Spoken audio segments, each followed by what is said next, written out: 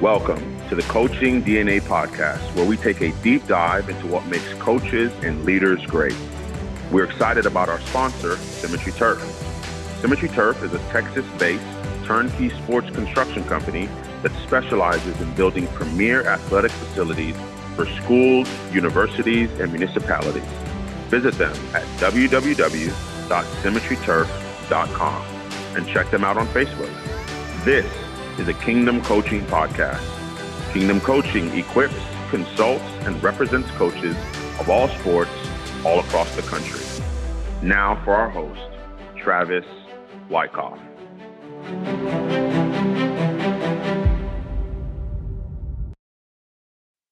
Welcome to the Coaching DNA podcast. I am your host, Travis Wyckoff, and our guest this week is, again, Dan Heafner, head baseball coach at Dallas Baptist University. We are we're part two of a two-part series. Last week was part one. So if you haven't listened to last week, I would strongly urge you to go back and take a listen. This week we dive into some of Dan's process for growing as a leader, growing as a hitting coach. We talk a little bit about their staff process on how they grow and learn and develop. We talk about leaders and what separates the good from the great. So again, we finish off a really long conversation here with some just great nuggets, stuff that I think will really be beneficial to you. So again, I'm super fired up. Dan's a great friend of mine and really grateful for him. And man, there's just not too many people that I would rather spend some time with and pick his brain and learn from. And so just really enjoyed it. And it's funny because I've known him for quite a while and still learning from him. So I hope you enjoy the second part of my conversation with Dan Heafner. Okay, let's talk. Since we're talking about culture, let's talk a little bit about staff culture. You mentioned it when you talked about development, on making sure your staff is, has the best info, that you guys are either setting the cutting edge or your early adapters.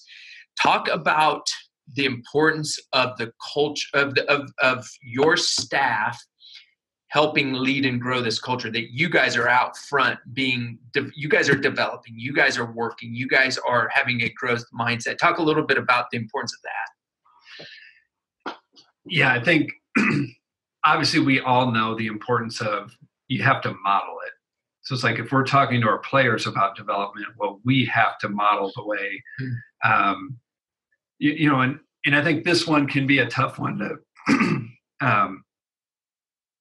how do you need to be consistent. Like there has to be a foundation, and that's consistent year in and year out. So like my hitting philosophy, what I believe about the swing has stayed pretty consistent throughout my coaching career. Like I was real fortunate, some things I learned as a player, and then I go to grad school and I'm able to study it and do my thesis on it. So I feel like I really know the science behind it.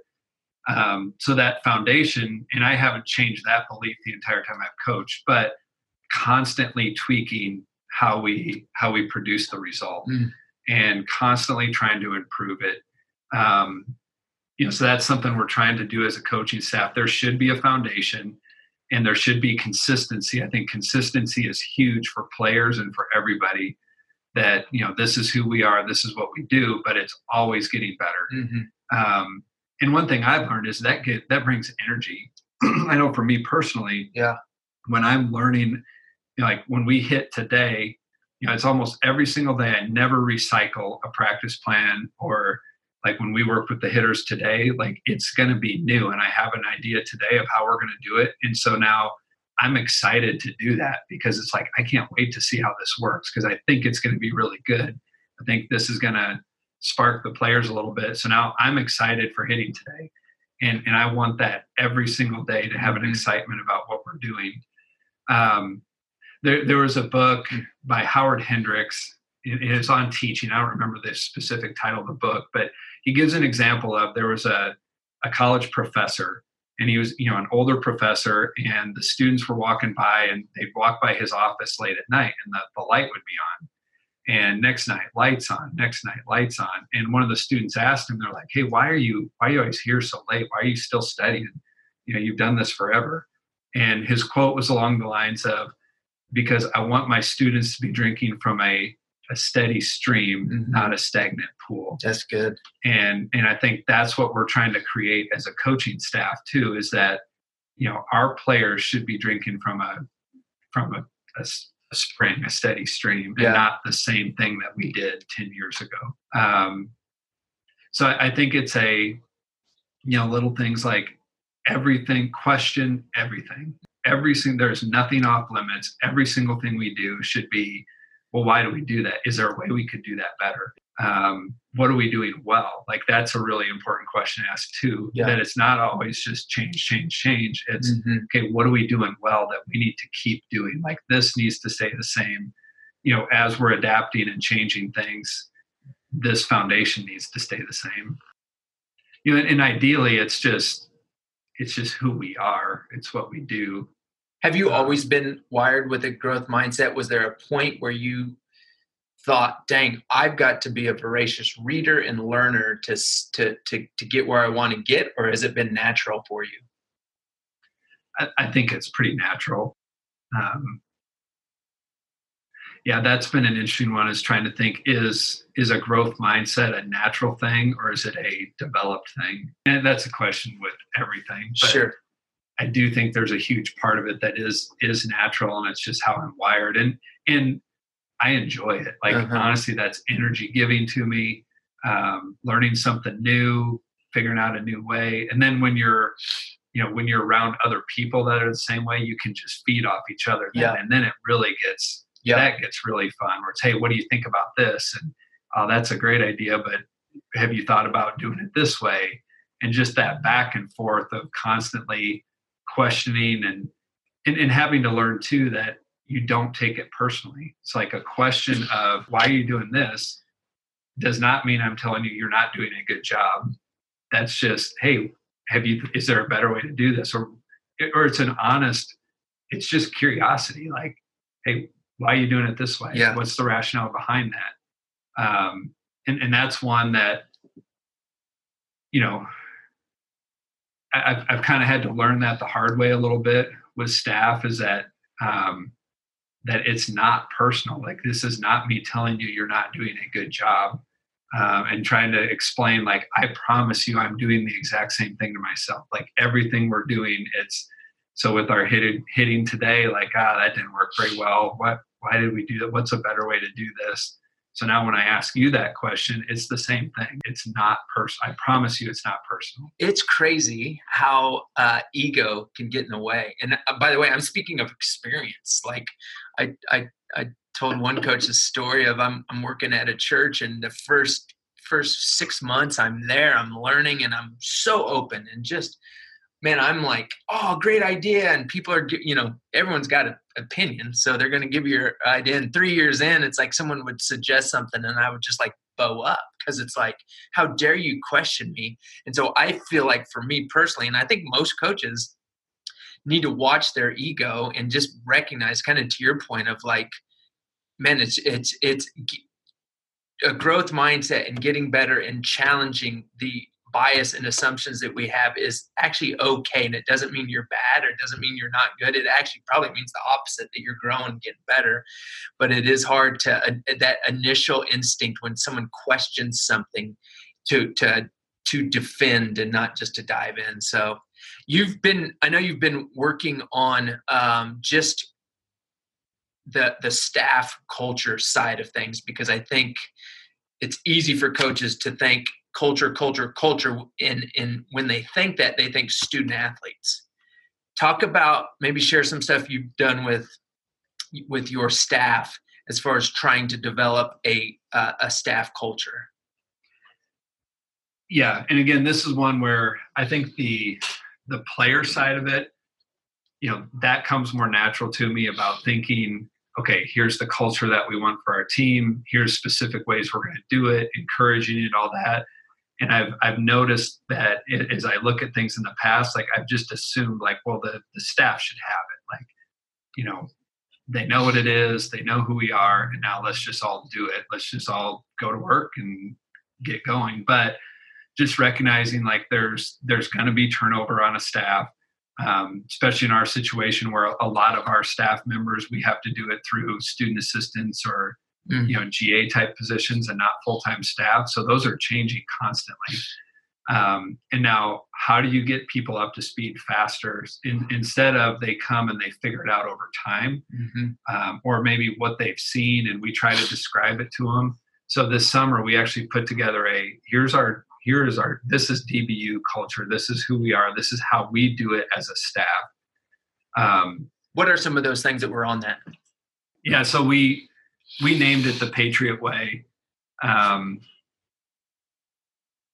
This is one, actually, you helped me with this. You talked about how, different businesses and stuff, they'll have cultural axioms of, this is how we do things. And so we called it the Patriot Way, and, just trying to think through, okay, who are we? How do we do things? A new person comes in, like kind of what's the cheat sheet so they know the culture and they're not surprised by, So, obviously first development, so development is not just for players, be a learner, be progressive, that our staff should lead the way in getting 1% better every day. Nothing should be recycled. Everything should be tweaked and improved 1%. Just that we should always be learning. We should be able to walk up to anybody on our staff and say, what are you reading? Yeah. What are you listening to? What have you learned lately? And we've done that before. Sometimes you get so busy, and we didn't do this year, but in years past, we have had like a staff meeting where, we get together once a week, and it's, it is just it's truly a developmental meeting. It's not the day-to-day, here's what's on our schedule, our calendar. It is just go around the room. What'd you learn this week? What did you read? That's or great. Was it from a podcast? Or just tell us one thing you learned this week that you're going to be able to implement, or has your wheels spinning about something you could do different. Another one for us is just professionalism. Like I think that's very important for our players and just for who we are. And a lot of this stuff too is just kind of a wiring. That's how I am. Like, I notice details, and I want this to be an environment that is just excellent. I want the players to show up and for them to, to me, if your environment is detail oriented and excellent, it makes it easier for them then to pay attention to the details of the specific drill they're working on. So, even the way we dress, staying physically fit, the way our offices are, the way our locker room is. Like, I think this is one I notice a lot. Like, most coaches care about the players' locker room. The locker room should look like this. Your locker should look like this. Yeah. Well, when they walk by and the door to our locker room is open, does our locker look exactly the same as our expectation for them? It should. Humility. Again, so these are honestly everything we're expecting from the players, we should expect from ourselves. So then humility and loyalty, I think that's a big one is, humility. If it's a focus on others and we talk about serving with our players, then us as a coaching staff, there's no job is beneath us. So, and I get a great opportunity to do this. Again, that a benefit of I get to work with the hitters. So like when we're having our groups this afternoon, and I'll have 5 different groups and they're coming in throughout the afternoon and we hit. And then when that group gets done, there's hundreds of baseballs on the ground, and I get to walk around with the players, pick them up, put them in the basket. And it's a reminder of me every time we do that this is an opportunity for me to serve, to, that I'm not any better than anybody else. How do you balance not necessarily picking up balls because you're there anyways, but how do you balance you're the CEO of Dallas Baptist baseball, and so you've got to be big picture thinking, you got to be casting vision. You probably don't need to be raking the bullpen mound daily. Like, I get it that there is a humility that comes with picking up baseballs or picking up some bats after BP. How do you balance that with also like you're really not paid to rake the mound? You know what I'm saying? Yeah. What's your thought process on that? I think one thought I've had with that is, okay, I need to focus on the things that nobody else can do. So that's what my time needs to be spent on. And there are going to be things that, okay, I can do this, but somebody else could do this. And I need to delegate those things that could be done by somebody else, and focus on the things that nobody else can do. Mm-hmm. Like that's my main priority. But I don't think it should be exclusively that either. And that's where I think there's like the example of picking up the balls, like how many opportunities throughout the day do you have that where you could just join in? You know, It's like, I don't know, I'm sure we could find an excuse. Well, I don't know. Right. But, so like picking up the balls, or just when you're, walking to and from a place and you're with somebody, like, or after a practice is over and all the players have their job to do, and, to be walking around and, you're making sure everything's getting done. But, there's going to be that one where, okay, I could help this guy do this. And now I get to talk to him while we're doing it. So doing those sort of things, being a servant, but not necessarily at the expense of doing things that only you can do. And I think there's so many things you can do in the process. Right. Yep. That, just remind yourself that it's not about me and nobody's above serving. Yeah. I think another one is measuring, that if it's important, we have to measure it, and coming up with, innovative ways. So in another one, and this is one we're going through right now as we're evaluating our fall and, preparing for our into the fall meetings with every player, is we have to measure it. It cannot be, well, I think you're doing good. It needs to be numbers behind it, and to simplify those as much as possible and to condense them as much as possible. I think if they're given a massive spreadsheet with 30 different things on it, it's lost. Yep. If we can give them 2, like what are the 2 most important things to help them know where they're at? So, all right, look at this one and look at this one. That's good. So, that was one. I remember taking a journalism class in college and having to write an article, that would be in a newspaper, and you write it and then turn it in, and they're like, okay, now cut 30 words. Now cut again. Now cut again. Like get it down to the absolute bare bones, what is most important. And I think that's something we've talked about as a staff. We actually talked about it yesterday, that when we're giving an evaluation to a player, we need to have a journalistic mindset to it of what is the simplest possible way we can say this, because that's what's going to get remembered. When there's too much, then they lose it. And I think the same is true for like communication, a presentation, like cut. How do we make this as simple as possible? One other thing of our just cultural for our coaching staff is to be solution-based, not problem-based. And I think that's a huge thing with having a developmental mindset, again, so that the guys enjoy being here and it's not oppressive to them and heavy and a burden. Development, you could look at it as, okay, here's what you're doing wrong. You need to improve this. Compared to the solution-based is, yes, we're still going to look at what the issue is, but we're going to talk about the solution. Yeah. So the focus is on solution instead of problem. So I think like an example of that would be, post game, we're going over video from the day before, and we're going to go through all of our positive things. And then, so I think that puts us in a good mindset. Okay, now what can we learn from yesterday? So I don't know, maybe a cut and relay. So ball goes into the gap. We did not line up well. And, so we messed this play up. So guys, this guy got a triple. He got to third base. Next guy hits a ground ball and he scored because we didn't line up well. We have to line, you could say it like that. Yeah. And really push on the guys. Or, okay, guys, let's watch here where we didn't line up well. Our spacing wasn't right. We weren't on line. We didn't check. Our head was not on a swivel right before we got the throw. That allowed this guy to get to third base, which is a big deal.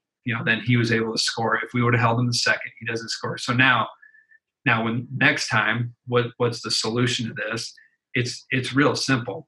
You just get out there right away. If you put your head on a swivel, you check the ball, you check third base, you're going to know that you're in line. And now as we were saying it like that, what's the picture in the player's mind? Now they're picturing the right way of doing it. So the focus is on the solution instead of what we screwed up.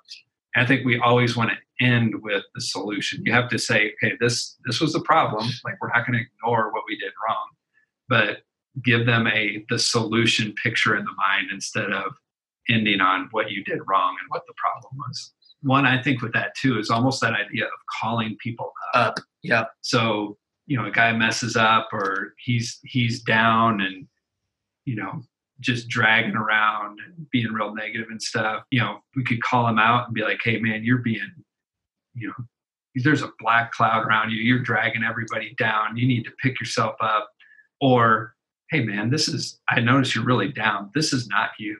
Yeah. Like, that's not you. The Matt I know, positive, great presence, yeah, you get knocked down, but you bounce right back up. That's who you are. And I think that's another kind of solution-based mindset compared to focusing on the problem with them, is calling them up to the vision of who they can be instead of who they are right now. Okay, we talk a lot about development, both in your staff and obviously with the student athletes. The phrase deep work was coined by Cal Newport, who wrote a book called Deep Work. Or one of the other ways that I've heard it talked about is working in versus working on. So, or working on versus working in. So this idea of pulling up and really, really trying to move the needle in your program, not doing stuff, not being in the cages hitting with guys, not hitting fungos, but actually thinking, doing deep work. How do we get better? How do I get better as a coach? Give me a picture of, like, practically what your weeks and rhythms, maybe months, look like on deep work. How do you grow? How do you get out of the grind of teaching hitting and working on defense and pull up and really grow yourself so that, as you said, they could be drinking from a stream? And what we have, we have 2 built-in evaluations every year. We have our fall season, and then obviously we have the spring season. And at the end of each of those, we're going to have individual meetings with every player where we're asking them, okay, what went well? What do you need to improve on? And then we're going to ask ourselves the same things. So yourselves meaning staff. Yep. As a coaching staff, we're going to go through the team, and every single coach, every single person on our staff is going to say, okay, what went well this season? What do we need to improve upon? And then we evaluate ourselves, and then we evaluate each other as well. And then we combine all those things together. And then it's almost like it's like the end of last spring, we did the evaluation. And now you've got just things, okay, what do I need to improve upon? And now you've got your list of what to go research. What do I need to go learn? So one that helped me with that was reading about John Wooden. Like every coach, read a ton of books on John Wooden, and where he had every single year, he would pick out one thing and just become the expert on that one thing. But to me, it's fun to do it when it's, okay, this happened last season. Here's something I want to get better at. And, after that evaluation, and now, all right, now let's go to work on it. But that's where I think it comes into play of that deep work idea of, okay, say I want to get better at X. Okay, well, how do I get better at it? How do I do it in a deep way? Yeah. And that's like Cal Newport's book, Deep Work. A big takeaway I had from that one is that he calls it living in the shallows. Like the 2, you can live in the shallows or you can go deep. And I think so much of what we have today, it's shallow. You think about tweets, Instagram, those type of things. Like, how much information can you put in a tweet? Like, there's good information there. And we need to, be checking it so we kind of know the benefit is it's instant. So like the newest things you can get in that way, but it's so shallow. You cannot dig deep into it. So how do you dig deeper into something? Obviously, a book, an article, a podcast, an interview, like going and talking to somebody directly, calling them on the phone, if you can meet with them in person. So say like that end of the year evaluation, if there's something we feel we want to improve upon, and because we're trying to be the innovators, well, who are the other people that are really leading the way in this area? We need to call them and we need to talk to them. And then when you are talking to them, you're asking them questions. I think that's a huge one is be good at asking questions and not well, we do this. No, it's, hey, what are you doing? Mm-hmm. Okay, where did you learn that? What's any sources you have? And that's how you just start digging down into deeper and deeper layers. You talk to the person who's the expert. Where did you learn it from? What's a source that you recommend to me? And you can really get deep and find something, get to the very bottom of the idea. So give us an example of something that you felt like you wanted to grow in, and then just give us a snapshot of what that looked like for you to attack that. Well, one as a staff is, like the new technology. There's, I think in every sport it's this way, but especially in baseball. Baseball is a sport that was kind of just tradition based, mm-hmm. and now it's getting, like golf. Golf is very much, science driven and technology and all that, and baseball was behind in that. Track and field, I think, is another one that's very scientifically based, baseball tradition based. So going to those disciplines, there's parallels. Yeah. Like you think about baseball as a power and explosive sport, sprinting and track and field, power and explosive mm-hmm. sport. So what can we learn from them? Golf, like the swing in baseball and the swing in golf, pretty similar. There's lots of things we can learn from them. So like technology, like one example would be, we have TrackMan, really fortunate to have that. So everything that a pitch does from the pitcher's hand to home plate and then off the hitter's bat, but figuring out, okay, from a pitch standpoint, here's what a normal pitch is. And we're trying to create outliers for every pitcher. So mm-hmm. what can you do different than everybody? Because that's what makes people special, when they do something different. His delivery is different, or he hides the ball, or his fastball, the normal fastball, has this type of break on it, and his really rides. It feels like it's rising. So that's one that we've dug into as a staff is, okay, what are the outliers? What is average? What's an outlier? What are the important numbers to look at? And then again, this is where that deep work comes in. It's like something starts there and it keeps going and going. Okay, what are the ones? It's very rarely one number. It's combinations together. Interesting. So when you have, spin rate, everybody talks about spin rate. Well, spin rate's a little bit meaningless. The thing that's more important is the vertical or horizontal break, which is also impacted by release height. So like if your release height is lower, the ball is going to feel like it's coming up more. So combining those things together, spin rate, release height, horizontal break, release extension, so what are the combinations? And then digging deeper into, okay, how do we develop it then? What if a guy is average in everything he does? He has no outlier pitch. Can we get him an outlier pitch, or what do you do with that guy so that he can have success? So you guys decided or have this thought, man, we've got to grow in this. So you start picking people's brains, reading, going places to figure out, studying yourself. And next thing you know, you guys are in multiple good rabbit trails, learning more about all this and connecting some dots and maybe having, So is that how that kind of plays out? Exactly. Yeah. Like last year, that was a kind of a staff assignment was, okay, we need to learn more. Like we were at the forefront of this when we first got TrackMan, but think of what's been learned over the last 4 years. Other people are doing it now. Let's go.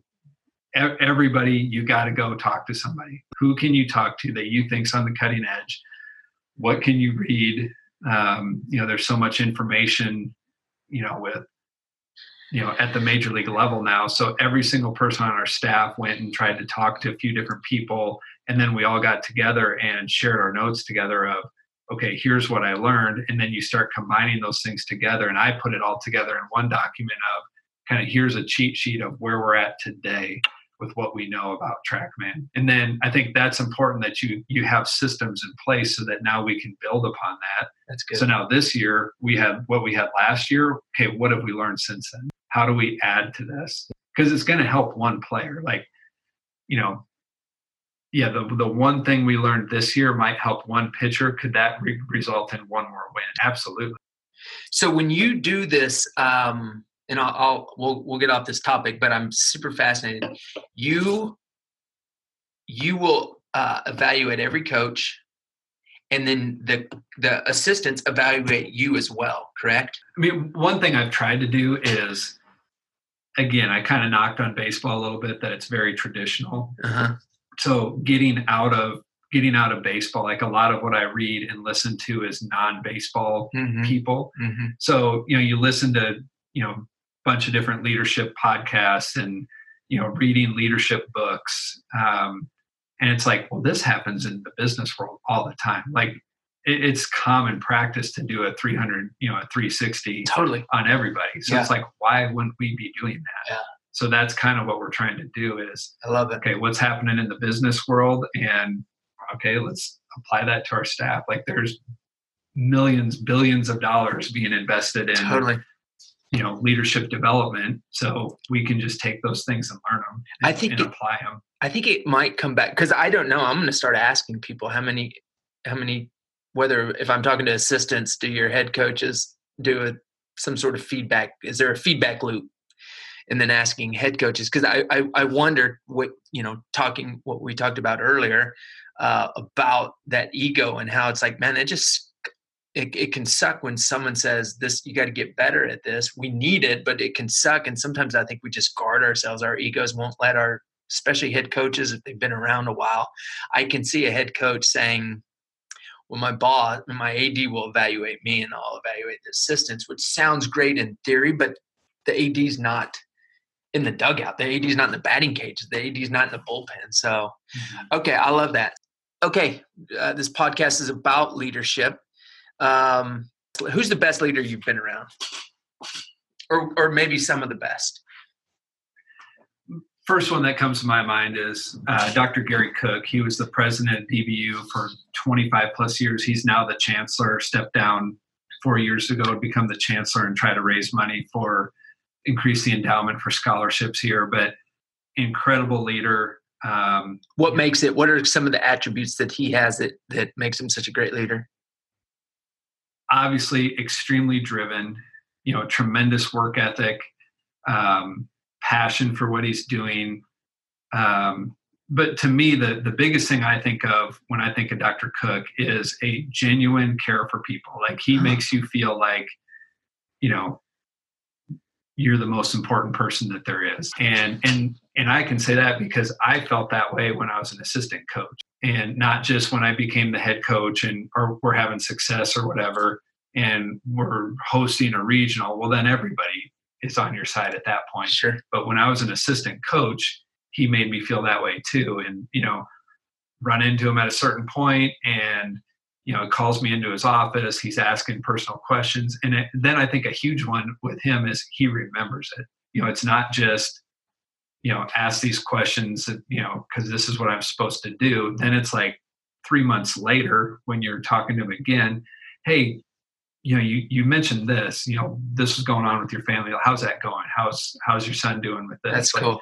So a genuine care for people. And so that was amazing for me to see with him, where to lead an entire university and to have that type of care. And he's not soft though. Like, he had a way of how he wanted things done, and it was going to be made sure it was done that way, but genuinely cares for the people he was leading.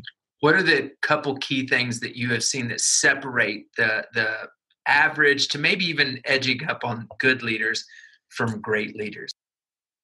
Obviously, it's not, I think it's almost cliche, but you got to work. I think there's a huge part of it of just follow through. And it's almost like that, are you willing to do the last 10%, the last 5%? I see it a lot with, like one that's fresh on my mind. I have to present a lot now, or, do speeches and that type of thing. And that is not natural for me. Never liked it, but I have to do it now. So I've had to really work at it and done a lot of research on, okay, how can I become better at this? And that's one thing I've noticed. It's like, you can go do a speech and now once you study it, now you're really kind of critical of when you hear other people. And to be like, if you would have gone 10% more, if you would have prepared 10% more, you would have nailed that thing. Yeah. But you were 90% prepared and it just kind of fizzled. And I think that happens in so many different areas where people get to 90% and then they stop. Whereas if you just go a little bit further, then you become elite. So I think it's kind of a follow through thing. So I end with 3 questions on every podcast. The first is, what are you currently reading or listening to that's helping you grow? A book I'm real excited about is Innovation as Usual.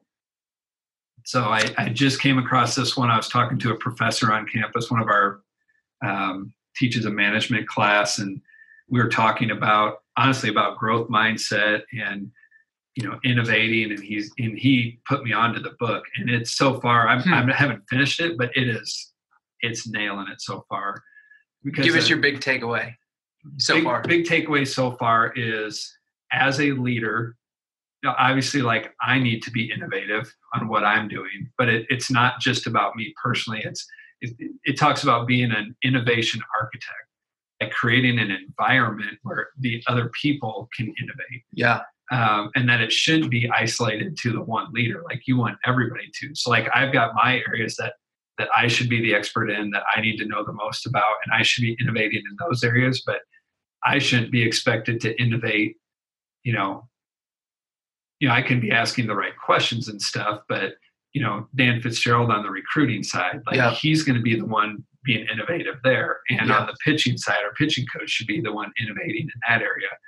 So creating an environment where everybody is innovative. And so another takeaway from the book is, like, where sometimes we view innovation as a once in a lifetime, this idea that we just came up with, and this once in a lifetime innovation. And that's not what it should be. It should be the title of the book, Innovation as Usual, constantly innovating. So creating an environment where everybody is doing that, and that becomes the norm instead of Along those lines, what maybe a book or 2 over your years that you would say, man, this is a must read. Like, this was such an impactful book. One I think is huge is sports psychology in the mental game. And I think I see a lot of programs where they're bringing in, mental coaches and that type of thing. And I think there's a benefit to that. But I actually heard Wayne Graham, when they won the national championship at Rice, I think in 2004, heard him talking, and somebody asked him about bringing in a sports psychologist, and, like, classic Wayne Graham, he's like, no, I'm not doing that. Like that's my job. And it 100% is our job, because we're the ones, you can bring somebody in once a month or even once a week, but that's not going to overpower what our coaches are saying every single day. And so it needs to be a consistent message, and we need to make sure that the things we're saying it's impacting their brain in the right way, that we're promoting confidence and presence. And so that's something I dig a lot into, is the sports psychology side of stuff. And is there a book that you would, or a couple that? Lanny Bassham, Bassham. He was a former Olympic sharpshooter, gold medalist. Really cool story, like where he goes, like, he's one of the top in the world, goes to the Olympics, and he has the lead and he blows it and ends up getting the silver. He's kind of crushed by it, but he's like, it was obvious that I choked. So he's like, it was the mental side of it that I needed to improve upon. So he's like, now I have the benefit of, I'm an Olympic silver medalist. So he calls up every gold medalist that he can talk to and just interviews them. What's your mindset? How do you think? What's your, how do you do it in practice, in competition? And then he came up with his he calls it a mental management system. And I love it. I think a lot of sports psychology is it's textbook. It can be a little hokey, where his is extremely practical. It's like, all right, and that's where the idea of imprinting came from.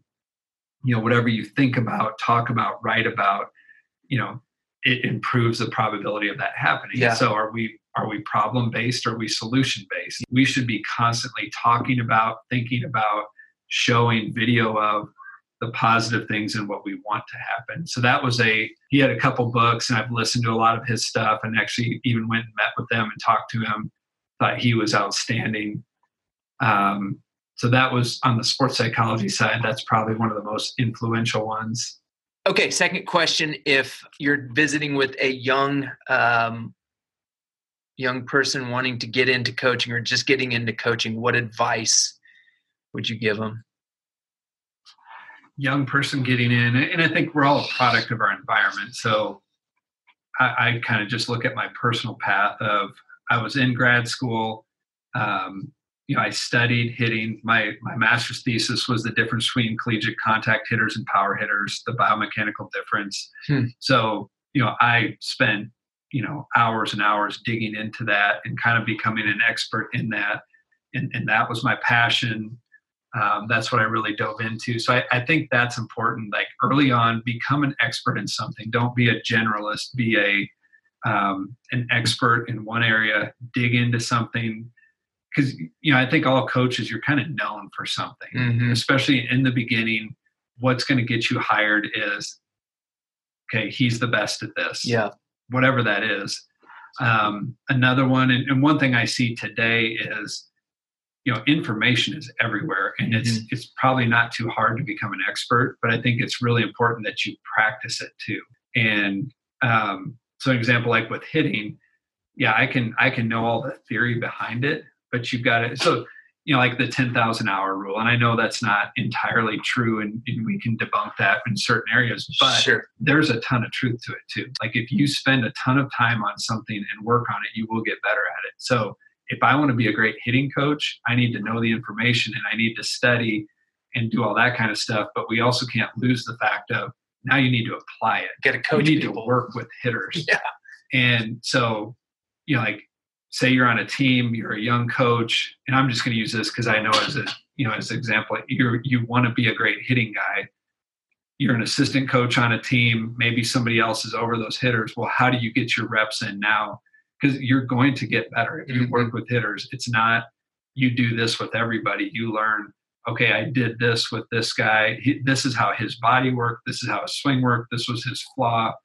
And I tried this and this worked with him. And now you come across a guy 3 years later, the exact same. And you have that in your coaching database now of what works for some guys and what. And then you learn too that, okay, this thing that really worked for him was terrible for him. And you only learn that by practicing it. So doing lessons, like that was a thing when I was in grad school, was doing lessons. Like I was getting to work with our players, but the more lessons you can do. And I think this is one for camp too. I don't know that there's many coaches that are fired up about camp.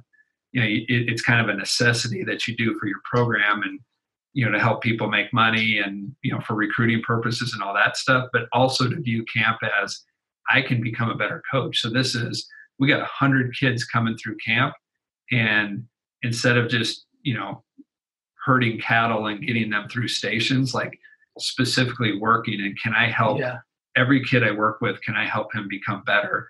And you're actually becoming better as a coach.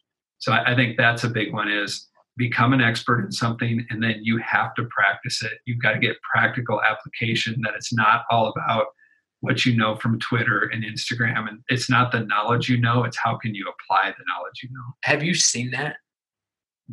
I can talk about it, but I've just never been in the cages very much. Yeah. Is that where this is coming from? Yeah, for sure. And or then when you do, you can have a conversation with somebody and it's like, man, this dude's brilliant. And then, then you see him working with somebody and it's like the person's looking at him cross-eyed. Like, I don't know what you're talking about. So, I've heard the thing of simplicity on the far side of complexity. Like we need to know the inside and out, but then how simple can we make it to the person that we're working with? And that just, honestly, it just takes time. And to recognize when you're working with somebody and you're starting to lose them, or they're starting to get too internal and they're getting choppy and stuff, to be able to, okay, back out, free them up, do something to free them up, or, or loosen the mood up again.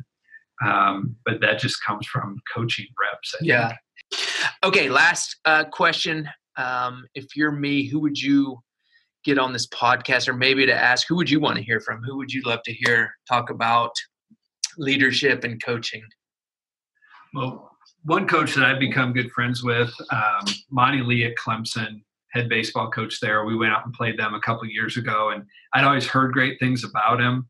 And then met him, had a bunch of conversations when we were competing against each other, and we've stayed in touch since then. And we had a national convention the next year, and we got together, spent the whole afternoon together, just sharing ideas, and really, really enjoyed him. Like, very much a growth mindset, progressive. I think gets culture too. And, is willing to do things a different way, is going to treat his players well. And you just watch it too. Like, you watched what the dugout was like, how they went about their business beforehand. You can tell the players were comfortable with him. He'd be a fun person to play for, but it's still very demanding too. Mm-hmm. I think I've really enjoyed getting to know him better and conversations with him. And I think he'd be an outstanding one to talk to. Josh Holliday at Oklahoma State. Yeah. He's another one. I think he is, you talked about having your eye on culture. I think that is him to a T, as he looks at the big picture and creates a culture. And, that's, again, just observing other programs that you play and just that vibe of the dugout. And you can tell, like, it is something that he creates. Like, he is doing things to create togetherness with his team.